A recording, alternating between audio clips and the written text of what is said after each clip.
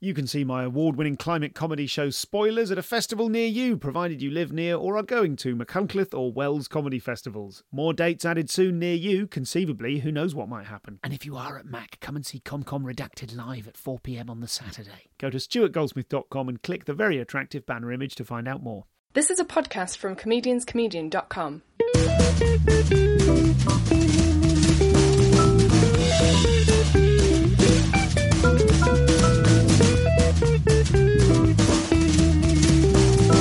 This is the Comedian's Comedian podcast. Hello and welcome to the show. I'm Stuart Goldsmith, and this is the final podcast that I recorded live at the Montreal Just for Laughs Comedy Festival in the week just gone. This is Andy Kindler, an absolute force to be reckoned with in American comedy. He is in the unique position of being almost the voice of the comedy industry's conscience. He gets to be the comedian in the room full of comedians. I don't know if there's anyone who's ever been more appropriate to the title of this show. We're going to refer in this show to the Hack's Handbook, and I'll give you a web address. You can find that. Someone is kindly hosting that online, so I'll give you that in the body of the show. That is really something to be enjoyed, so we'll get to that in just a moment. But this, the very last episode from the four that I've released in one great big weekly chunk from Montreal, this is the brilliant Andy Kindler. Let's get stuck in. Andy, thank you so much. We're here at the Montreal Just for Laughs Festival, where yesterday you performed your annual State of the Industry address. And I'm on Cloud 9 now. I don't know why. What do I open? Week opener, Cloud 9. Oh, Mr. Comedy opens with Cloud 9. Yeah, I was never more nervous than this year, and it could not, from my end, have gone better. And what is it? Just describe what the State of the Industry address is to people listening in the UK who maybe haven't heard of it. I mean, it's quite an incredibly unusual thing. It's a truly unique. Yeah, I mean, it definitely is, because I've been coming to. It's always my wife says, please don't tell everybody how old you are and exactly, and show a ticking clock on your stomach as you're marching towards death. But I first came to this festival in 93, and I didn't come in 94, and I came back in 95, and I'd written an article for National Lampoon called The Hack's Handbook. Yes. Which was like a how to be a hack comic. I'm familiar with it. We'll talk about it. It's incredible, and I'll direct people to it, but I want that to be its own section, so we'll come back to that because it's fantastic. Cool. And then in 95 that went well, and so then Bruce Hills, the head of the festival, said, why don't you try another speech? And then it was my manager Bruce Smith, who came up with the idea of State of the Industry. And it was just a perfect name. So we just didn't know what it was going to be. We were just like, what has happened during the year? It's kind of stuck to the same format, and it was like and just became year after year, and now it's 19 years. And it occupies, I think, a really valuable position, because I think in an industry where we all like to convince ourselves that we're speaking truth to power, it's very easy for comedians to end up feeling like actually we're the powerful gang, we're the insiders. So to have one of us kind of turn a mirror on it and go, you're the court jester at the court of jesters almost. Do you know what I mean? I know, and in no way has it ever been a comfortable thing. It's always been it brings up all of my own issues as a person, because it's like I have not so many different sides, two sides to me. But one side is like gets angry about things. And, currently I'm angry about the whole anti-Muslim thing. And so and then that hopefully sparks comedy. But then the other side of me is I don't want to get in trouble. I don't want people not to like me. I'm not.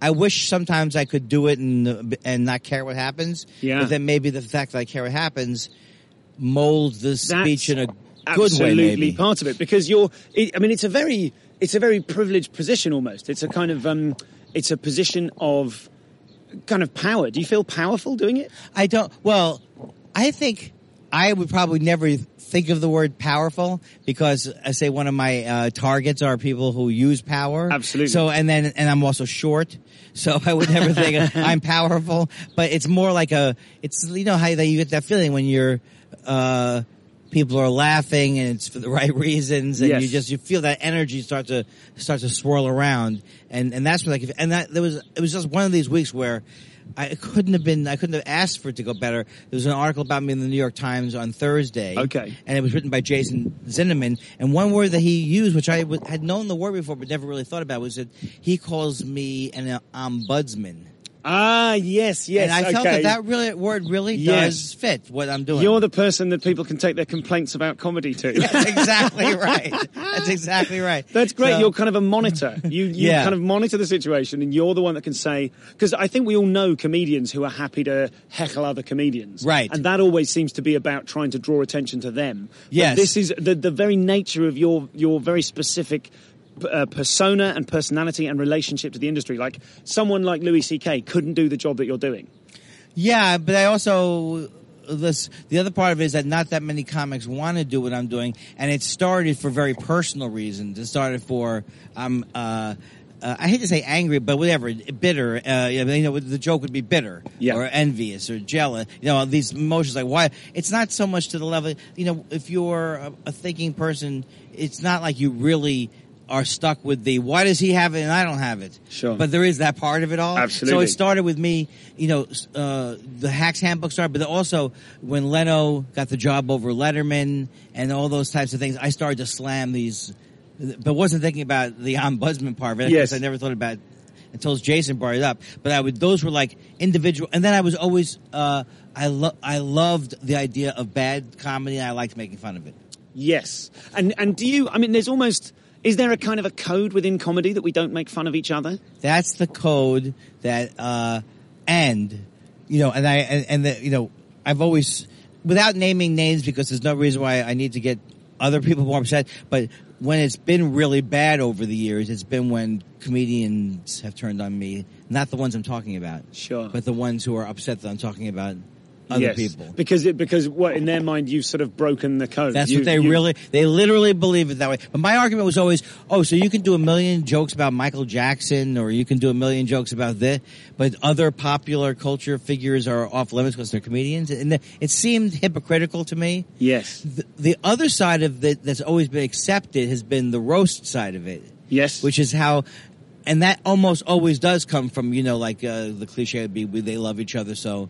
In the good old roast days, before they started roasting like Justin Bieber and stuff like that. Yes. But in the old Friars roast, they did know each other, and so there was this permission to go nuts. Yes. But it wasn't. That's not quite what I'm. It's not what I'm doing. No. Sometimes it is. Yes. Okay. There's lots of different elements to it. Yeah. I suppose you're.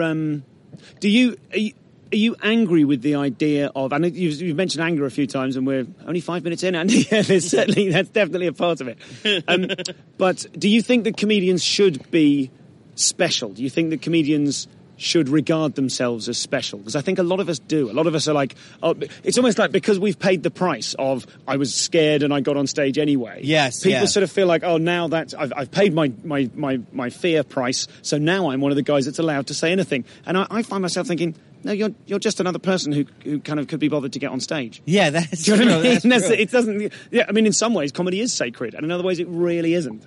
Right, and the thing is, I think the thing you're bringing up is that if you call comedy an art form, then people are going to be like, you always feel weird about doing it. Yeah, but that's more, I think, a convention of how we tend to look at life philosophically, and I don't want to call myself a guru, but I'm really into I've always been into Eastern philosophy type things when I was younger, especially. And that whole thing, like Zen Buddhism, the whole thing is that everything is an art form.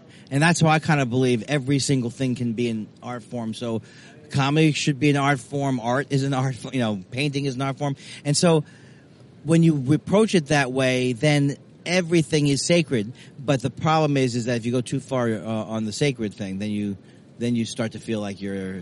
I don't want to be the guy who's giving the word or the Messiah. Of comedy. Okay. So I'm sorry, I'm less articulate than I claim. No, that's quite all right. Yeah, I think you're fairly articulate. So fairly, I will go with that.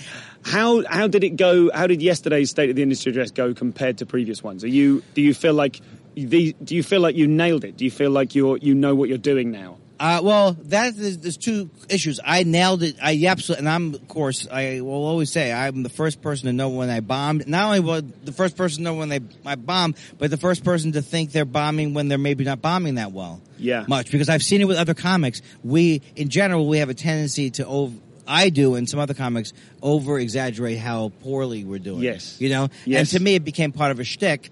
But sometimes, someone's strength is their weakness, there may be a night you see me where, all right, now you've said something terrible about yourself after every joke.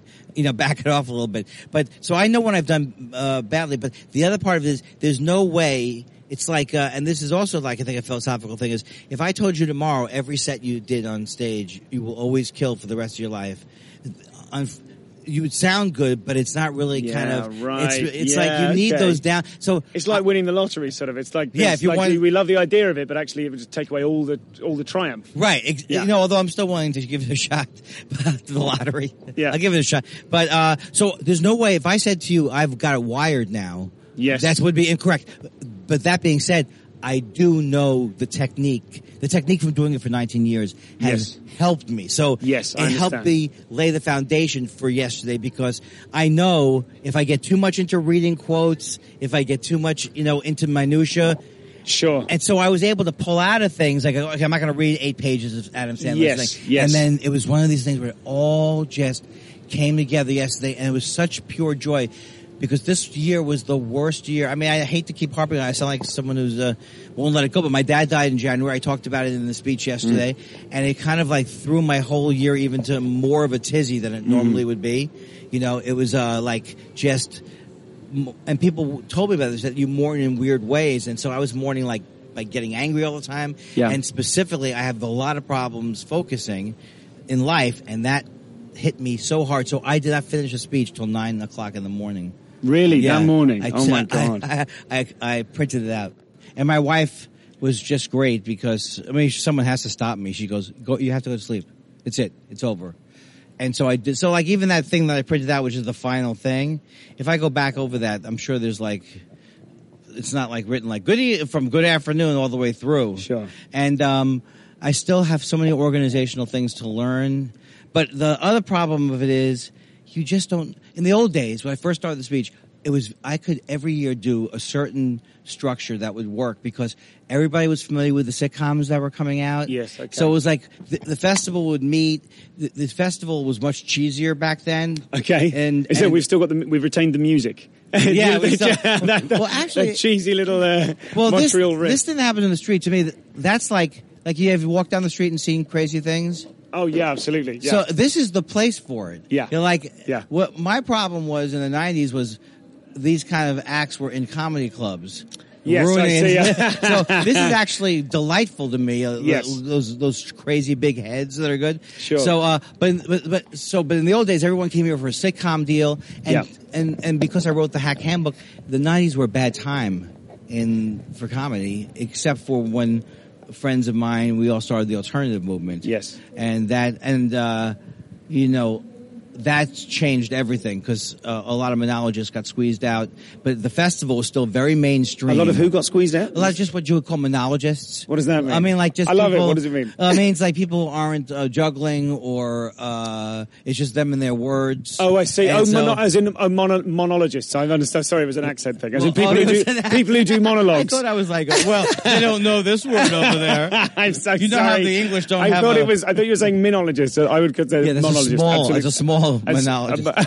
Yeah, I see. So they were getting squeezed out because of the variety style acts in the clubs. Right, because there were more clubs than you could sustain good acts, and so terrible acts were in clubs because club owners didn't know what they were booking in those days. Okay. And it was just like, oh, this guy's crowd pleasing. Sure. So everybody, and there were also really, really like more of the heads of the networks came then. Yes. So I could make fun of these people, and they kind of enjoyed that.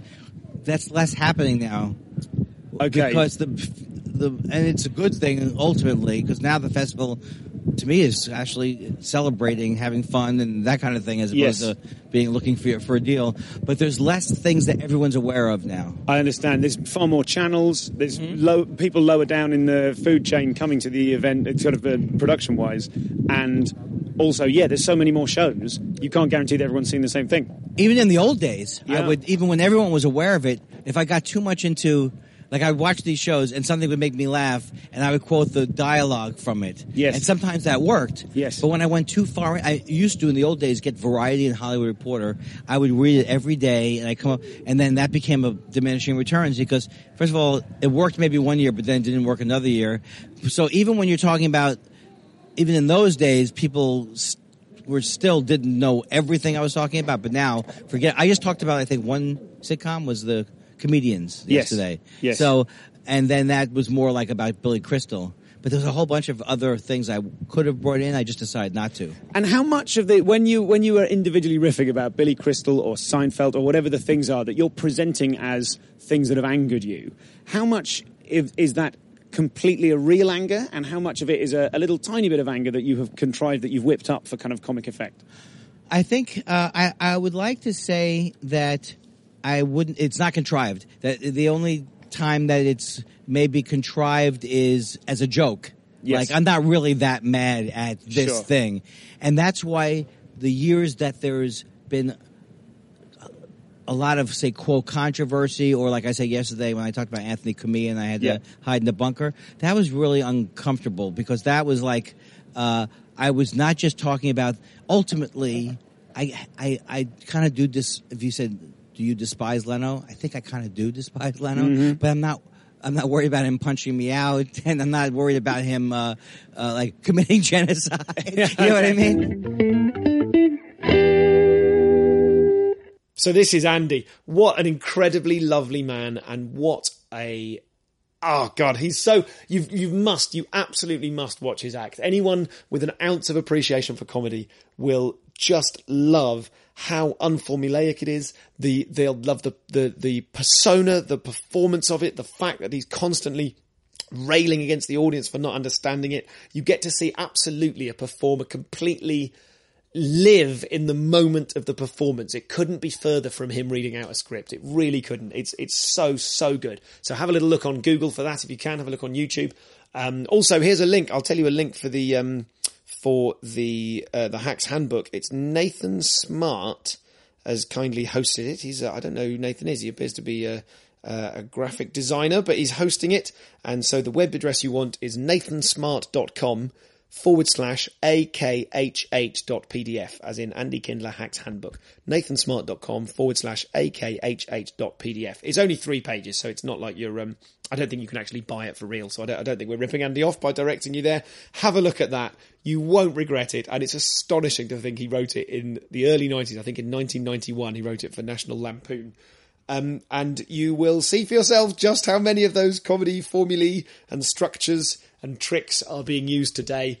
Listen, if you spot something in there that you do, you don't need to kill yourself, but just be aware that, maybe, I haven't looked at it in too much detail, and probably that's from fear that something I do will be in there. But it's absolutely worth checking out. It's very, very amusingly written as well. It's not just him kind of... I've taken down the new hack site that we used to have at comedianscomedian.com, because it started to get a bit personal, and I felt we drifted from the original point of it, which is a sort of a tongue-in-cheek look at all the daft stuff that we can routinely, all the traps we can fall into, if you like. It started to get a little bit personal. This isn't personal, and come on, it's from 20, 30 years ago anyway. But really, really good fun to see a bit of a swipe at comedy. And loads of Andy's State of the Industry addresses are available on YouTube. So that's Andy Kindler. Another half of the interview coming up short. I just wanted to take a moment to say, as ever, thank you so much for all your donations. If you'd like to donate to the show, you can do that at comedianscomedian.com, where you can also click on the individual episodes and get taken to the individual page for that episode and continue the discussion on Facebook underneath it. Or you can join the Facebook group. If you search Facebook for the Comedians Comedian podcast, you can join a group. We've got about 2,500 people on that now. And that's the sort of place where I try ideas out on you and get votes on merch ideas and give you extra little tidbits and... secret content occasionally, things like that, photos and what have you. So you can join that. You can follow me at ComComPod on Twitter, or you can email me info@comedianscomedian.com. But if you do enjoy the show, if it makes a difference to your life, to your working practice, if it makes a difference to your day as you're reclining in the bath, marathon training, or walking one of your many, many animals, then please support the show. You can click on the PayPal button, or you can support us via Patreon. There's a link there on the donate section of the website. You can donate at patreon.com/ComComPod. You need to register with Patreon first. If that's a thing you're into, then you're a very bleeding edge web savvy internet kid in a way that I'm not. But that's the current structure we've got for subscription payments. I'm going to look into that more after Edinburgh. But you can make a one-off donation of £5, £10, £20 or whatever you think is appropriate. 50p a show, a couple of bucks a show, whatever you like. You can donate that via PayPal by following that link. And I will be enormously grateful. Your donations make all the difference and they really help me to keep this show to keep it moving, really, to use all the time researching and prepping for it, to pay the people that help me out with graphics and internet and music, and to pay for the hosting and all that kind of stuff, to buy decent equipment so it sounds good, and to basically help me sink as much of my time into this project as I do. So that's how that works. If you're enjoying it, feel free to donate at comedianscomedian.com. I hope you've enjoyed these episodes from Montreal. I certainly have. Let's get on with the final section of this final one before we go back to a slightly more normal week next week. Now back to Andy Kindler.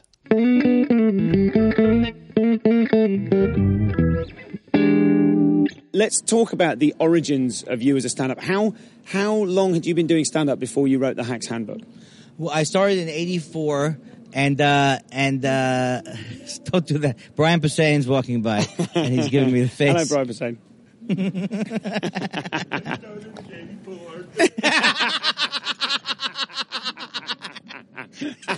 I mean, that really was a perfect moment for him to walk past. And that is the roast. What he just did. That is the roast part. Yes, of stand-up. yeah. I don't know if that will show up on the tape, but No, Brian but he walked past and he did an impression of you going, "I started in '84." Yeah, so that's the part of like, because I've often, like, I'm friends, I always say, because I love Zach Galifianakis, so it always sounds like I'm name dropping, but like I make fun of Zach Galifianakis, I make fun of him when we're together because we really love each other, but I was calling the thinking man's Pauly Shore, and I'll say, would you say your career is more cashing in or selling out? How would you?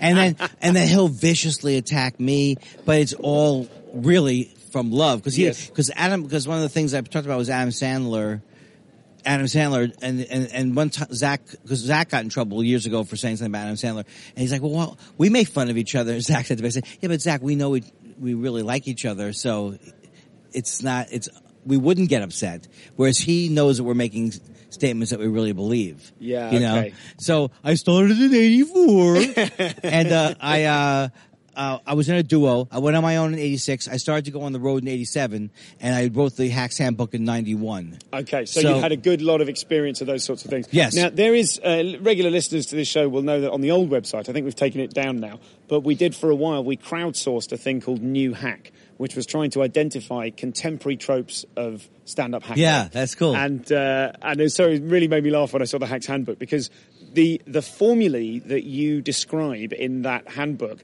are as used and as relevant today as they were in 1991. There are so many things, like, you know, the ethnicity sort of jokes where they go, it's thing X plus thing Y, which means that I... Yeah, exactly. So those are all absolutely still there. We were identifying things like, I don't know if this... I don't know if I read all of the handbook, but I noticed someone last night, in fact, who shall remain nameless, doing a deliberately bad mime and then stepping out of it and going, I don't know what this is. Do you know what I mean? So I was on the phone, looked at hand. I don't know what this is. Yeah. What's that supposed to be? You know what I mean? There's so many of those things. It's sort of fun to identify them, and it's kind of fun to kind of. It's a nervous, giggly kind of fun as a comic, because you go, "Oh God, do I do any of those? Have any of those slipped through them?" So, which hack makes you? Which hack formula makes you grind your teeth the most? Well, I've for a long time talked about which is not in the handbook, but there's a variety of things like you just said. What you just said, I would call the planned mistake. Mm-hmm. Like fake mistakes, we call them in the UK. Yeah. Oh, so I went out, it was really, really cold, so I came in, I put my coat on a hooker. Did I say hooker? Yeah. Because if I did say hooker, I have 8 minutes prepared. And then it was like I used to do the comic who the joke just occurred to them. Oh, here's another bit I've been doing for 15 years that I'm going to make. Or the comic whose own material cracks them up. I can't help it, folks. Oh, I've seen a lot of that. Material just... And that trick that you're saying is like, it's so interesting because it comes from something really great when it first started. Yes. Say Letterman, Carson, all these people deconstructing their own comedy. And then when it becomes hack, it's almost scary because you're using something that was clever, and now you're like, turning it into Yes, and there's a weird sense, I suppose, in the life of a young comic. You see, as soon as you see 2 or 3 people doing the same formula, I think part of you almost legitimately thinks, oh, this is what we do. This is how it's done. Yes. Do you know what I mean? And almost that sentiment of this is how it's done, that's the opposite of creativity, isn't it? That's the enemy of creating anything new. That's not what the people who first came up with that were thinking. Right, but now there's always 2 issues, because the first issue is it just youth?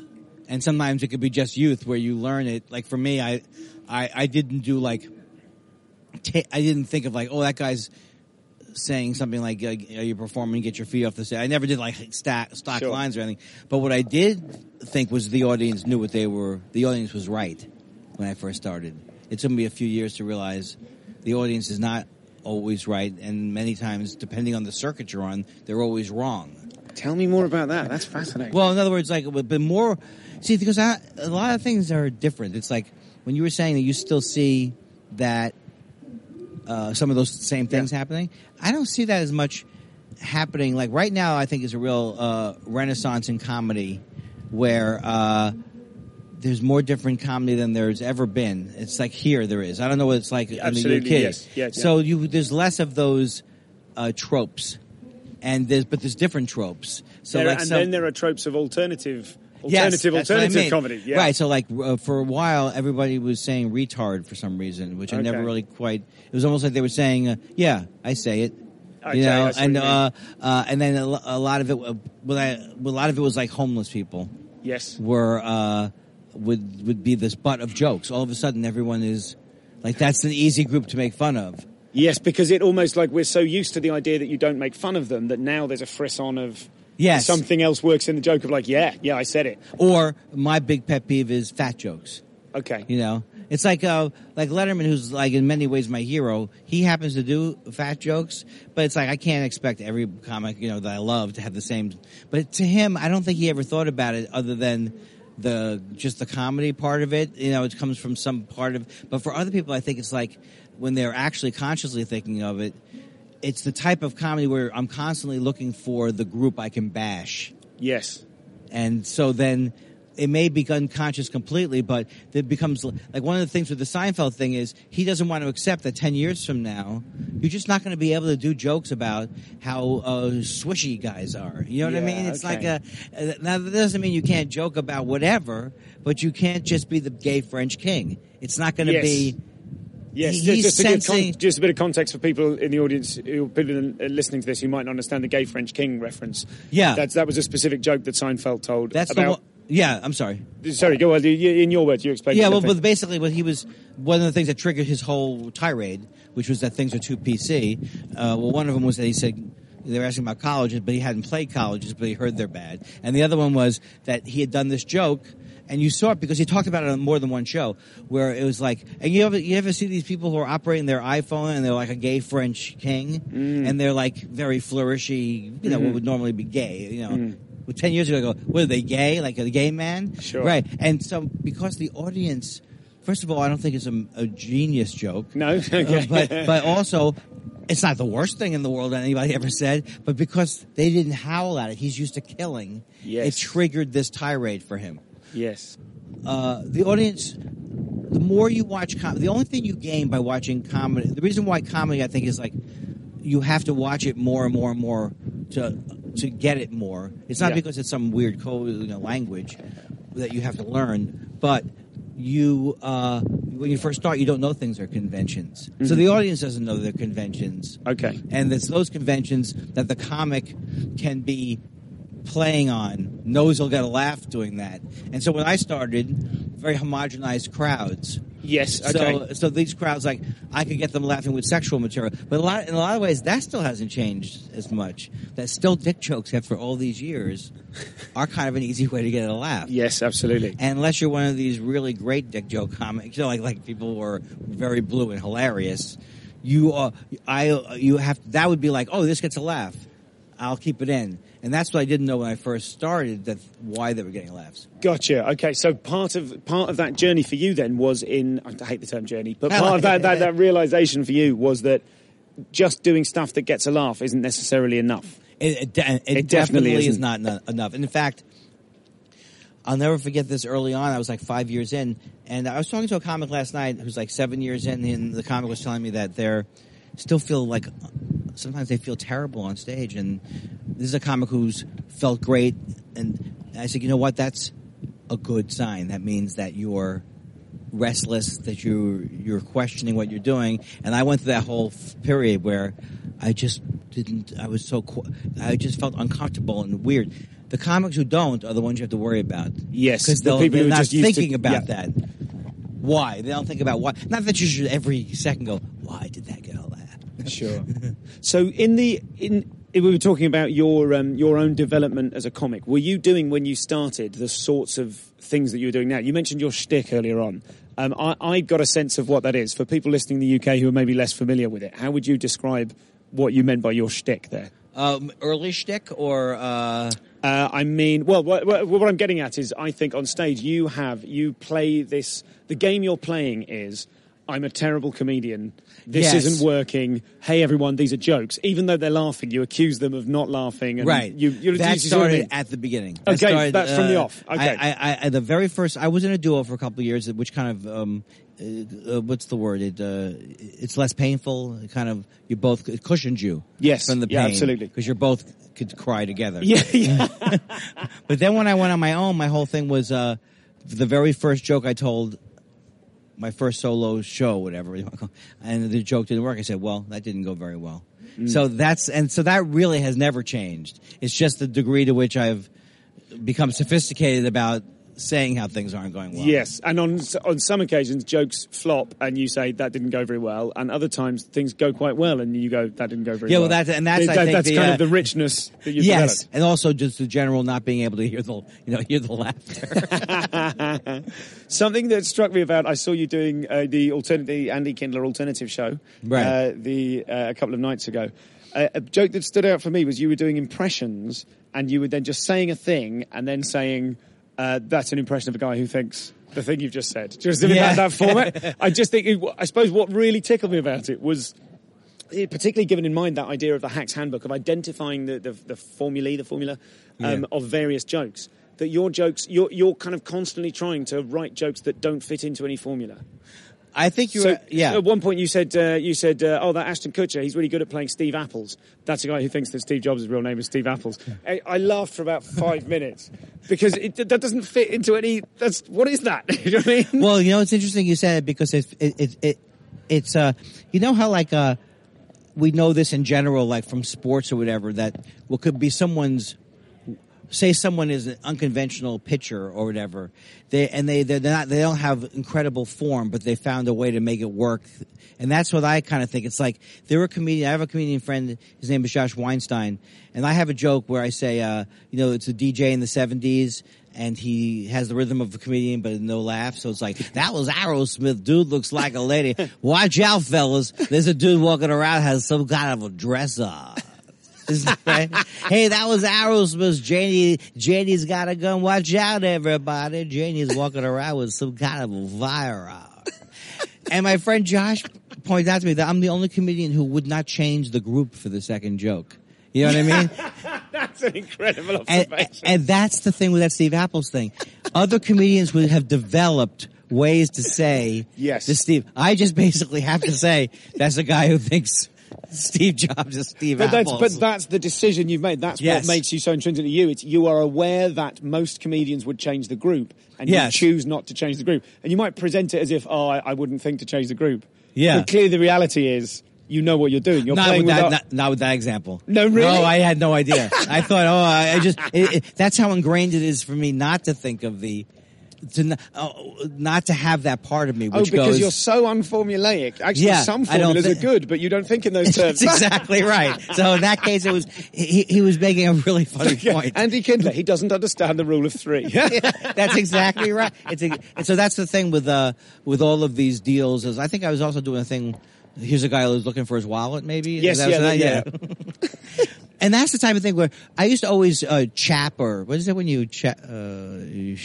Like at the Spurs, or you get upset or something. I don't know. But I always You should celebrate yourself every day, but some days you should celebrate with jewelry. Whether you want to commemorate an unforgettable moment or just bring some added sparkle to your collection, Blue Nile can offer you expert guidance and a wide assortment of jewelry of the highest quality at the best price. Go to BlueNile.com today and experience the ease and convenience of shopping Blue Nile, the original online jeweler since 1999. That's BlueNile.com. BlueNile.com. Planning for your next trip? Elevate your travel style with Quince. Quince has all the jet-setting essentials you'll want for your next getaway, like European linen, premium luggage options, buttery soft Italian leather bags, and so much more. And is all priced at 50 to 80% less than similar brands. Plus, Quince only works with factories that use safe and ethical manufacturing practices. Pack your bags with high-quality essentials you'll be wearing for vacations to come with Quince. Go to quince.com/pack for free shipping and 365-day returns. Chafe. Yeah. Chafe for the idea that I don't write jokes. Yes. Because I write jokes. But those jokes, like that joke, would not work on paper. Yeah, absolutely Yeah. right. Absolutely. So- But and I think that's absolutely part of its power, isn't it? Because people that I interview and in my own sort of practice, other comics I meet, a lot of people say you need to make sure that your stuff couldn't be done by someone else. Right. And your stuff is absolutely 100%. No one would want to do it. Well, no, I mean, I wouldn't want to say that, but I could see that was going to be the next sentence out your mouth. Well, to a certain extent, I think it's true about all of our favorite. It's like, what's the difference between Mitch Hedberg and Stephen Wright? There's a similar style, but if you read them on paper, you'd laugh at both of their jokes, but you still wouldn't get the full feel you wouldn't until get you hear what them. they are. Yeah, yeah. When you absolutely. hear Mitch Hedberg, it's like, yeah, he's in the same kind of field same kind of area as Stephen Wright. Couldn't be more different, you know. So what does it look like when you write? Are you keeping notes? So, I mean, and we're talking about sort of 30 years plus of career here. Right. But when you started out then, were you keeping notes? Were you sitting writing, typing, or were you just taking ideas on stage and improvising? What was your approach? Well, one thing I never did, which was like, I think a lot of times people in life, they don't know what they're... One thing I never did is be funny.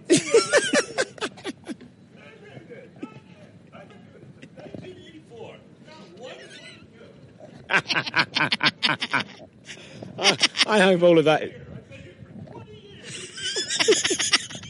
I hope that's audible. That was another drive-by heckle there from Brian Posehn. I forgot what the question. So how you were writing in the early days compared to how you're writing now. Well, one thing is like, I don't think people sometimes realize what their strength is in life.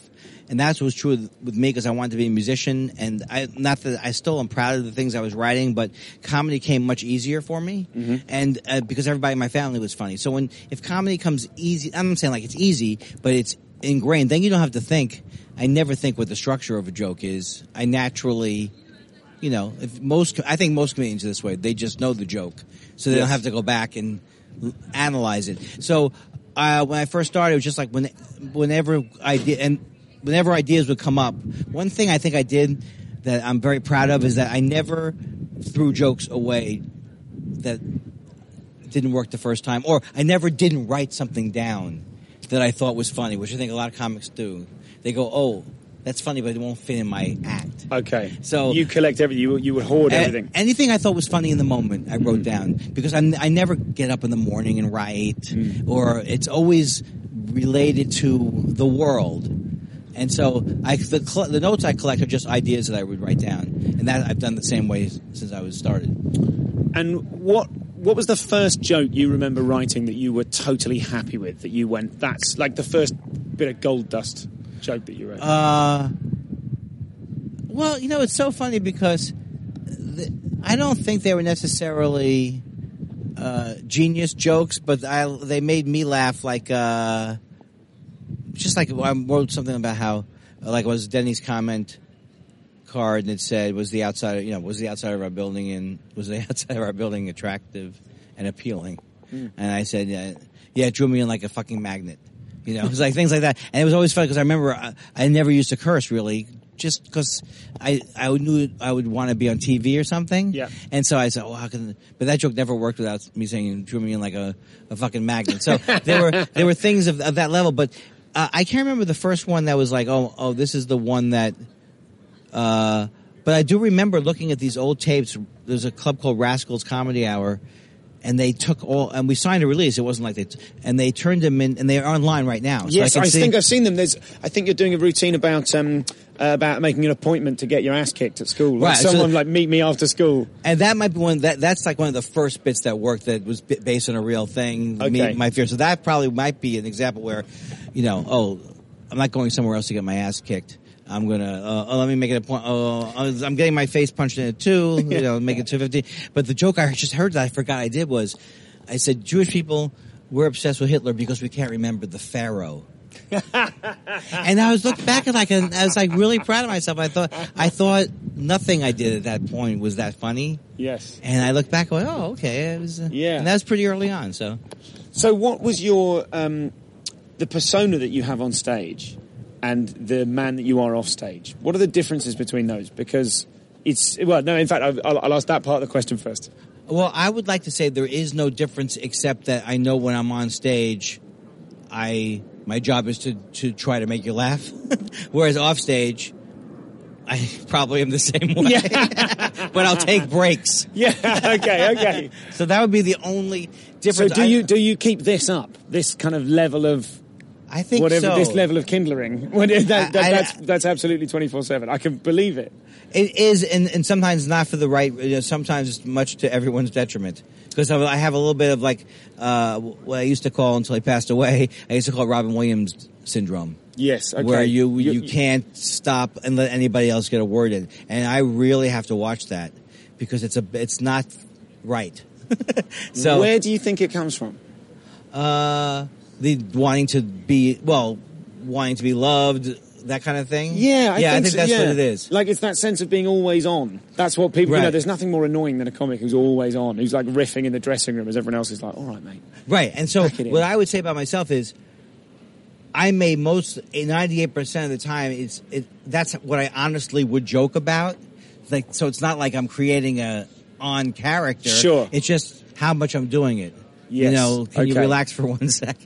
And what is it you think? I mean, so you said you come from a funny family. Yes. Did they have a similar quality of just being constantly funny all the time? I always point to this one example of my dad, but it's such a perfect example where he's the funniest man I ever knew because, and like one time I brought home about 10 years ago, I brought home this like a homeopathic natural medicine thing came to the house. I'm reading it to him, and he goes, and we use these supplements, and we never use medical jargon to confuse you. And my dad says they don't know any medical jargon, and so that's the way he was all day long, and that's what I grew up in, that kind of environment. So that's interesting because I think from the outside, for someone who has a constant, like it's almost like you float around on a little cloud of jokes. Do you know what I mean? That's how you seem. When I met you today, you were like, blah, blah, blah. There's been sort of 6-7 jokes as we walked through the office.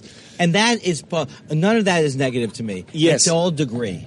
It's all, if I'm not feeling good, if I'm feeling like really, because my whole problem in life, it's so simple, is this feeling that whatever it is in the moment, I'm going to be abandoned or something bad will happen to me if people don't all like me.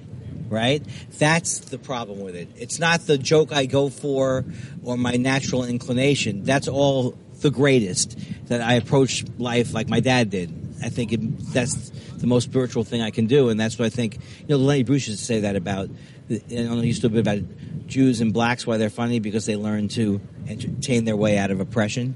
Okay, yes. Jew, you're Jew, very charming. Put down your, put down the shovel, like the slave master.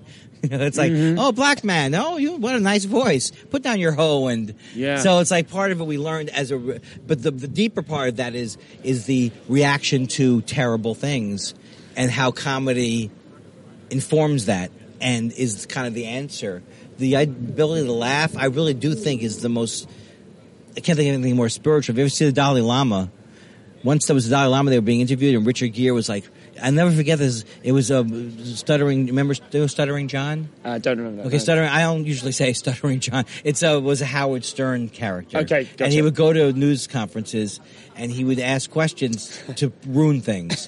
So he said to the Dalai Lama, he goes, did anybody say hello, Dolly, to you? And so the Dalai Lama was like, ah, ha, ha, ha. And Richard Gere's like, and he claims to be a Buddhist. Richard Gere. Right. So that's the thing, is like, the thing the Dalai Lama has is the thing that the spirituality we all need. of laughing. Yes. The zen of laughing. That's very attractive. That's a very appealing idea to think. I think I subscribe to that. That it's almost like one of the only actually genuinely pure things in the world. And universal, too. Yes. Maybe there's an exception to the rule, like in certain one country, exactly the opposite of what we think is funny. It's funny. But in general, once you get past the language with people, they're all kind of sharing the same view of what makes them funny, you know? Yes. And what's speaking, you mentioned briefly the abandonment, the fear of people leaving you or being alone or not liking you. I think that's very common it's common to everyone, not just comedians. But I suppose I experienced that myself, definitely. And those are the times when I notice that I'm doing that in a party, in a social situation, if I notice I'm grandstanding, if I'm holding court, I do sometimes try and stop and go, why am I doing this? It's definitely fun, but also, and not just my fiancée, but partners throughout the years have tried to point out to me, look, it's not necessarily great for everyone else when you're doing that, because you might be really hilarious, and then afterwards you walk away and you don't really know anything about the people you were impressing, and they don't really know anything about you apart from the fact you like the sound of your own voice. I think you're right. And that's exactly right. And it's like that's what happens. That's what happens. And it's always it's like if I'm worried that Adam Sandler's going to punch me in the face from the things I say, has nothing to do with should I say it or is it right to say it. It's all the stuff that keeps people from saying things. Yes. You know, that's not what everybody goes through. They don't have to, their thing isn't, I have to tell Adam Sandler he's a hack or whatever. Yeah. But whatever in their life that they're not doing because they're scared, it's a natural part of it. And just becoming aware of it, that really helps because you're probably, the other side of it is you don't want to be always thinking, oh my God, am I going too far now? Yep. But for me, it's almost like, have you ever met these people, and I could be one of these people who won't fucking stop talking? I don't know if I could curse, sorry about that. Oh, you can, it's fine. They won't. I mean, they have it to a degree that you can't believe it. Like 1 out of 100 people. Yes, absolutely. And you literally every British comedian listening to this will be thinking of the same person. there is a particular... Ricky Gervais? No. No, he's just the most disliked man. I'm sorry. For general, he's very quiet. We don't like him.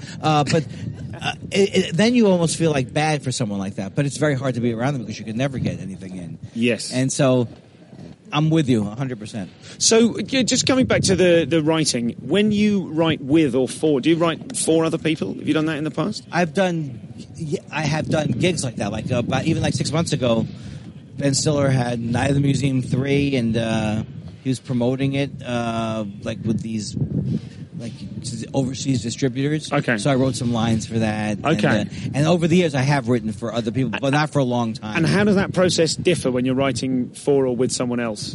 It's just an amazing exercise, I think. It's just anything. It's like, they always say, like some people say, you can make great art even with amazing constraints. Mm-hmm. So the idea of having constraints can be good. You've got to come up with 100 museum jokes. Yes. Yeah, something like that. But I did see your, oh my God, is it literally a guy dragging metal over the floor? Almost like how to ruin a audio recording. But I did learn from those experiences I would like to avoid being on a staff or something like that. Because you know John Ricci? No. He's he's a great stand-up, and he's also an amazing writer and director. I asked him the other day because I said, so I hate writing. He goes, every writer hates writing. Yeah. And that's a relief. It's an overstatement. And he goes, anybody who tells you they don't is a liar.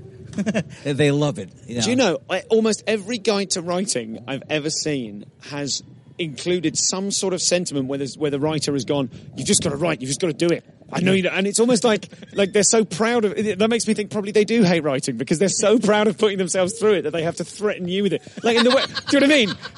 In the way that comics like to say to young comics, oh, it's going to be hard out there. You're going to have to drive a lot. You're going to have to travel a lot. It's going to be so lonely. You know what I mean? We take pleasure in it because we hated doing it and now someone else has to. Yeah. And I really find that the school of really trying to discourage people from doing things is bad. having experienced that, like my wife is a photographer. She went to an art center, which Okay. is like a place in Pasadena, a famous place. And she said when they got there, they go, now if you think you're going to get out of here and you're going to do art, don't, Yeah, okay. 1 out of a million people. So that when that kind of 1 out of a million people makes it, thing, then I can't stand that, because there's nothing to be gained by telling someone who's young who wants to do something the odds are against you. That's the worst thing to tell them. Yes. Unless if they know 6 months later I don't have a sense of humor, what was I thinking? That's another reason to do it. Sure. I think, it's a similar thing. I think I remember an actor called Richard Griffiths came to her. Did you ever see Withnell and I? Did you see that? Oh, it's British so funny movie? you say that. I've seen like half of it. And He it's played amazing. Uncle Monty. He's the huge. Okay, yeah. So he died a few years ago. But he came to my college when I was maybe 17 or 18, and he said, all the young actors come up to me and say, should I be an actor? And I always say the same thing. I always say, no, you shouldn't. Because if I managed to put them off by telling them they shouldn't do it, then they were never going to be an actor in the first place. Right, Do you know what I mean? right. But that's almost Yeah. the same thing, isn't it? What you're doing is you're relishing the fact it's incredibly hard and you've done it. And you're Yes. sort of showing off to other people that, oh yes, no one can do this. I did. No, you can't. I think it's it's like, what was that Robert McKee guy who does the screenwriting? Oh, the thing? story, yes, yeah. I hate that. It's almost invariably their horrible anger or hostility about their own lives that they're. So, I mean, I guess you could argue that a certain amount of it's good, but I don't know if it's good at all. To go, you'll never. Because I know what the other thing is that people come up and say, it happened last night. Someone said to me, it's exactly what they said. It was so funny. They said, I've been doing open mics for 3 months. Where does this end? So that's the perfect example of the person where you go, if you don't learn that you just have to do it. So we always see those people who make a career out of saying that I'd like to do it one day. Yes, yeah, but absolutely, even if yes. you want to do it one day, you still have that fear of initially doing it. Yes. That's why I try not to discourage. We started this tangent by talking about how all writers hate writing. Right. So it's something to put oneself through rather than something to be enjoyed. Yes. And I wonder if is that the same with comedy? Do you always love going on stage? Or I always love. Yeah. That's the thing. I wish I could have taken a picture of that look. No, because for the benefit of the listener, Andy he just pulls upright like a meerkat. No, because I don't want to misrepresent. There are times I hate going on. There are times like I'm just miserable about going on stage or whatever. But when I look over the whole course of things, I really can sincerely say I love stand-up comedy. It's not like a thing to say. So to me, it's like a salvation.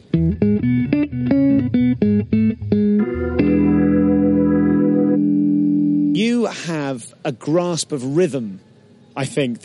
What's lovely is you try to make it look like you're failing and flailing around. Right. Whilst actually playing us like a fiddle. Do you think that's fair? I don't think the playing like a fiddle, but it's like I think that's something, I appreciate you saying that, but that's not how I'm feeling. I never feel like I'm like, we'll be able to, I'll never ever go, wait, these people, I got them in the palm of my hand. Okay. Yeah. So it's not like that, but what I definitely am doing is, when it's not a negative thing of me just over exaggerating how badly I'm doing, there is a constant commentary about what I'm doing. Yes. And that to me is the part of me that's like I got from Letterman, like whatever it is, I can't go to, the part of the joke is the joke of me doing the joke. That is exactly what I wanted to hear. Yeah. Almost absolutely. always. Like, I do a joke where I go, where I say, because of I say there's a lot of anti-Islamic sentiment in the world. As a Jewish person, I want to say thanks for the breather, right? And I go, but all my Islamic projects are on hold. So my jihad energy drink, not gonna fly. And I start to do a series of my Ramadan noodles, not going to happen. And what I say is, this is how I have to entertain myself while I'm doing a joke I've done before. So that's the rhythm of it. So. Okay, so what, you change the rhythm, or you change the pitch, or you're doing a thing within the joke to make you laugh, to keep yourself engaged in the... And also because it may be true that Ramadan noodles is a hacky, you know what I mean? It's like such a hacky kind of a joke to me in a way, even though, well, although the other thing I end with was an Islamic version of the Three Stooges with Mohammed, Larry, and a second Mohammed. Yeah. I stand by the writing right there. Yeah. You know, but the Ramadan noodles is like almost I'm making fun of that kind of a joke in a way. Yes. Do you read reviews ever? Have you ever read reviews? Do you engage with that? You do? I try. That's another one of my addictions is the Twitter addiction. And it's like, what has this robot said about me? I don't read, like my wife, I tell her do not read these comments on YouTube. I don't read anything like Yeah, okay. Because I'm not saying I never do, but in general, but anybody who's reviewing or anybody who has an opinion or anybody, you know, I do. I check it out. And do you ever find yourself agreeing with a review? Or is it just like, if it agrees with your view of yourself on that night, you go, okay, fine. And if it disagrees with you, how do you feel about them? Do you think, oh, that's that person's opinion, that's valid? Or do you get angry with them? I think that even though my feelings would get hurt, if someone did have something valid about the show, I would be probably admit to it. But so much of reviewing is like I got a big like battle with the AV Club. You know the AV Club. Oh yeah. Because they would be reviewing these podcasts. So like one of my heroes is James Adomian. I think he's the funniest guy in the world. I don't know if you know him. James Adomian. He does impressions. Never heard of it. He's just the greatest. This is so exciting being here because I feel like I'm going over the list of 100 names of people I've never encountered before. Oh yeah, he's like does incredible. He does impressions of me, Mark Maron, but like to a level that's and then just does like Jesse Ventura and all of these things, and he's so brilliant. So they have this thing called Podmaster where they review podcasts, and this guy was like saying he's criticizing.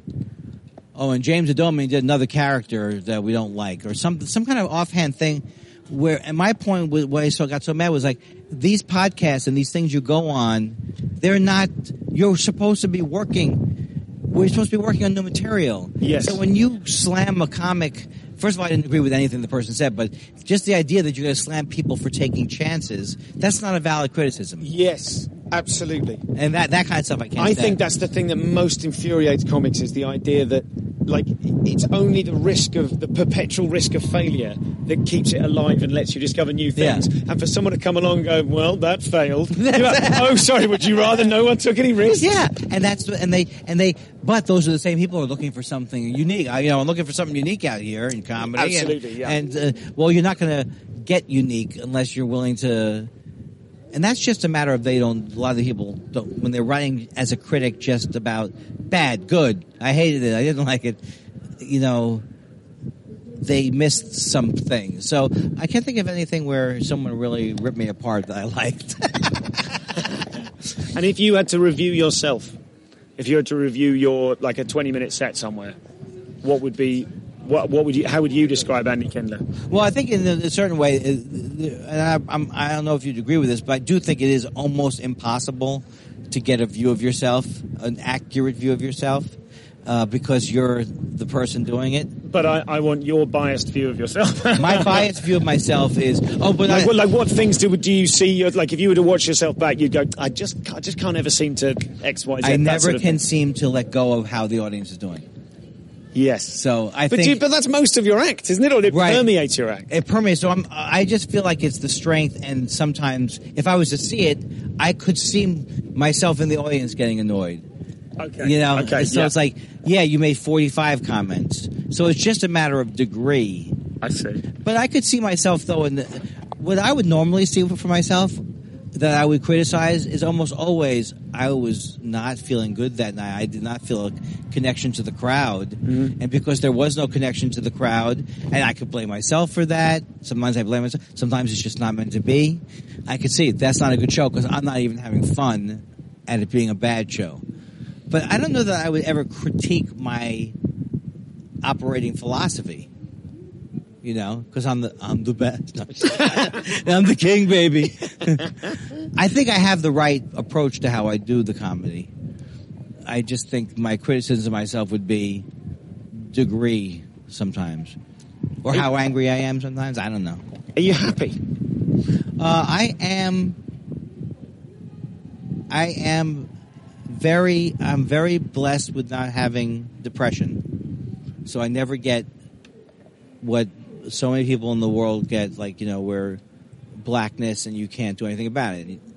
But I do have that nagging thing that we were talking about of someone's going to get me, or I will be rejected on some fundamental level, and that is something that causes a lot of pain, and it almost always gets relieved by me just remembering it. I get off my own back if I can remember them on my own back, That's really good advice. Yeah, just a little reminder. I've often thought sometimes I suffer a lot from anxiety. Just a little sign on the back of the door, or if you could employ someone to just move the sign every day so that you didn't get used to it. So that you go, it's fine. Oh, it's actually fine, isn't it? I think you're right, and I think what you're saying is, when you say you suffer from anxiety, I think it's because I don't know if you've ever had that. I used to have panic attacks, but they went away. I would want to. Yeah. So sometimes there is absolutely a chemical component, so it's not the same for everybody. But that general anxiety, I think, is the same in everybody, or some similar form of it with everybody. It gets like maybe I shouldn't say that. Maybe that's not true. It could be. Well, just like you feel something terrible is going to happen. Is that how you feel when you're anxious? I feel when I get right down to the bottom of it, I feel like it's that I am going to be left alone somehow. That's my thing. Absolutely. It's the same thing. That's not a conscious thought. I'm just edgy, and I'd need to stop myself and go, why are you edgy? What's the worst thing that can happen now? Okay, and if that happened, what would that mean? Yes. And if that were true, what would that mean? It always boils down to I'd be alone.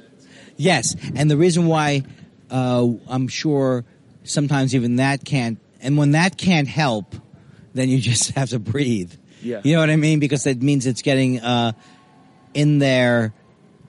So, because sometimes you go, I know this is why, and you still can't stop it. But there's letters I have as a 7-year. I used to go to summer camp when I was like 7. It's just like letters. Don't forget to pick me up at the station. Don't forget to pick me up at the station. And there's a lot of levels to that. My parents were not there in a way sometimes, like for their own emotional or psychological things. And so I sensed that as a kid. And then you start to feel like if you're not totally always engaging them and making sure everything's okay, yes, you could die. Yes. And so if I'm 4 years old thinking they're not going to pick me up at the bus stop, that's a fundamental thing. And that's it's not that it has to last your whole life. I think it lasts your whole life, and the spiritual thing is how you deal with that. But it seems like it's the same thing but maybe not for every person, but it seems like it's a similar type of thing. I think the moments that are most frustrating to me are when I feel like I've been on an upward swing for a couple of weeks. Yes. And I feel like, hey, I've nailed this. God, I can't believe I ever used to get depressed or anxious. And then a couple of days after that, something tiny will happen again and it'll set it off. And you go, for Christ's sake, I'm back here again. Yeah. And did you see Daniel Gould's keynote address? No, I didn't. No, I'm going to read it online. But the whole thing that he was saying was like how he agonized over these career things, and that telling people you're doing, instead of thinking about what will you make it, you realize you're doing it right now.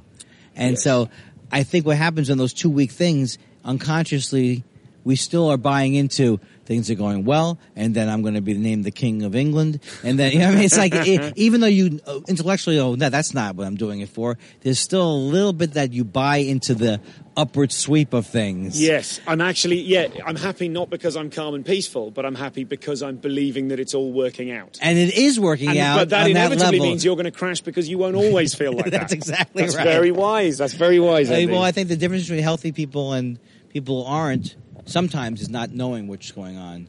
Like if you really don't know and you say, like what Danny Gould said, in show business, you'll pull a guy's eye out and use his socket as a toe hold to get something off a high shelf.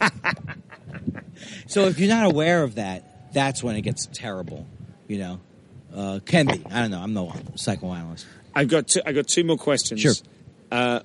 The first is something you must have heard variations on before. But, I'm a Jew. Are you actually a Jew? It is true. What advice would you give to newer comics listening to this? And it's very difficult because obviously we don't like to give advice necessarily. Right. Do you know? That's Yeah. You don't want to steer someone into being something that. Like, just do jokes about cereal. Stay away from politics. Like, all the things that are terrible. I would think, and this is true about me in my 20s, I wish I had been, I know it sounds like new agey, but I wish I had been nicer to myself all through my whole life. Like when I was trying to be a musician, I look back at those things and go, yeah, but you didn't go into showcase clubs. You did top 40. You were an idiot. Which is, objectively, you could say I wasn't going to get where I was if I didn't get into, showcase clubs. But that's not allowing that you were in your 20s and you felt terrible, Yes. So not allowing to realize that everyone goes through that, and that's a natural thing. And to try to be nicer to yourself, and also to realize, which is basic, I think if your heart's in the right place and you've been doing it for a long time, you have to just do it. There's no other shortcut to doing it than doing it.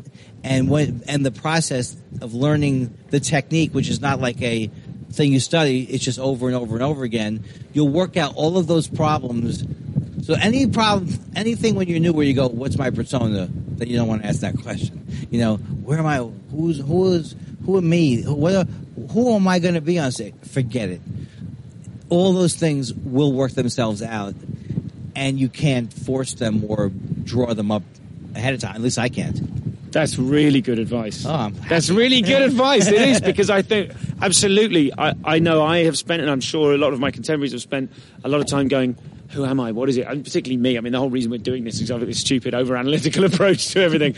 But that, to not analyse and to not try and predict what it is and to not try and contrive what it is. Right. To actually just be you. It's the hardest thing. It's this ridiculous... That's the zen of comedy, isn't it? It's just go on stage and be as you are when you're just being funny with your friends. Well, but I would say that, not to blow smoke up your...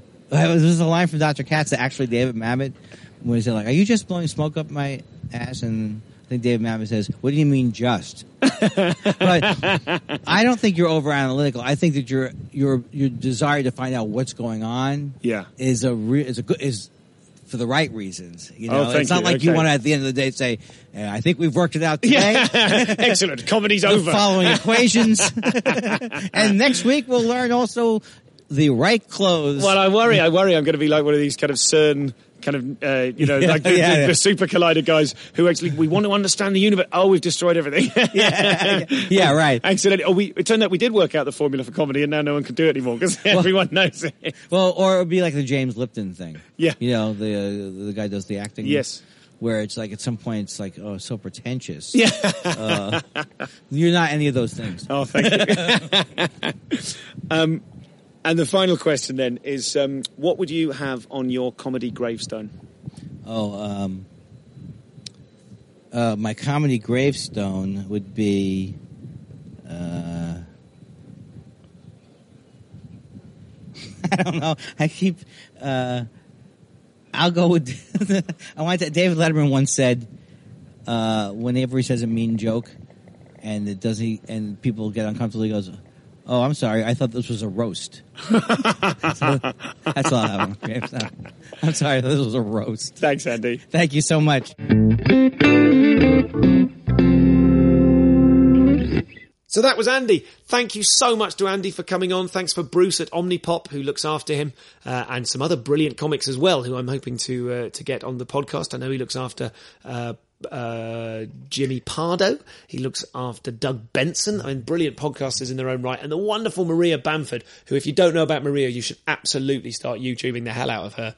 She is a complete force of nature when it comes to ideas of expression, of a completely different comic vocabulary to what you'll be used to. She's been to the UK a few times in the past. I've never seen her live, but her last couple of albums have absolutely knocked my socks off. So have a look for them. And you can buy Andy's special that he recorded maybe 10 years ago. It's called I Wish I Was Bitter. I've got a copy of it and it's absolutely fantastic. So have a look for that as well. And remember, nathansmart.com/akhh.pdf you can have a look at the Hacks Handbook. It's very, very funny reading indeed. Thank you to Nathan for his work, Nathan Wood for his work co-producing this show. Thanks to Olivia Phipps for her work, James Hingley for the new website, which you must check out at www.comedianscomedian.com. Regular service will be resumed next week. We've got a couple more pre-records that I've got to put out to you. Very, very good shows with Charlie Baker and Justin Morehouse that I'm really keen for you to hear before you go up to Edinburgh, or on the way. Why not listen to them on the way up to Edinburgh, or just when you arrive, so that you can make an informed decision to definitely go and see the hell out of their shows. Lots more fun stuff to come. My own show is called An Hour. That's on at Canonsgate at 4:55 every day. That's for free on PBH's Free Fringe, so come along to that. I'll see you there. Thanks a lot.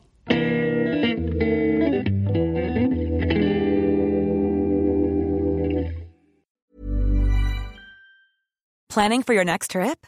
Elevate your travel style with Quince. Quince has all the jet-setting essentials you'll want for your next getaway, like European linen, premium luggage options, buttery soft Italian leather bags, and so much more. And is all priced at 50 to 80% less than similar brands.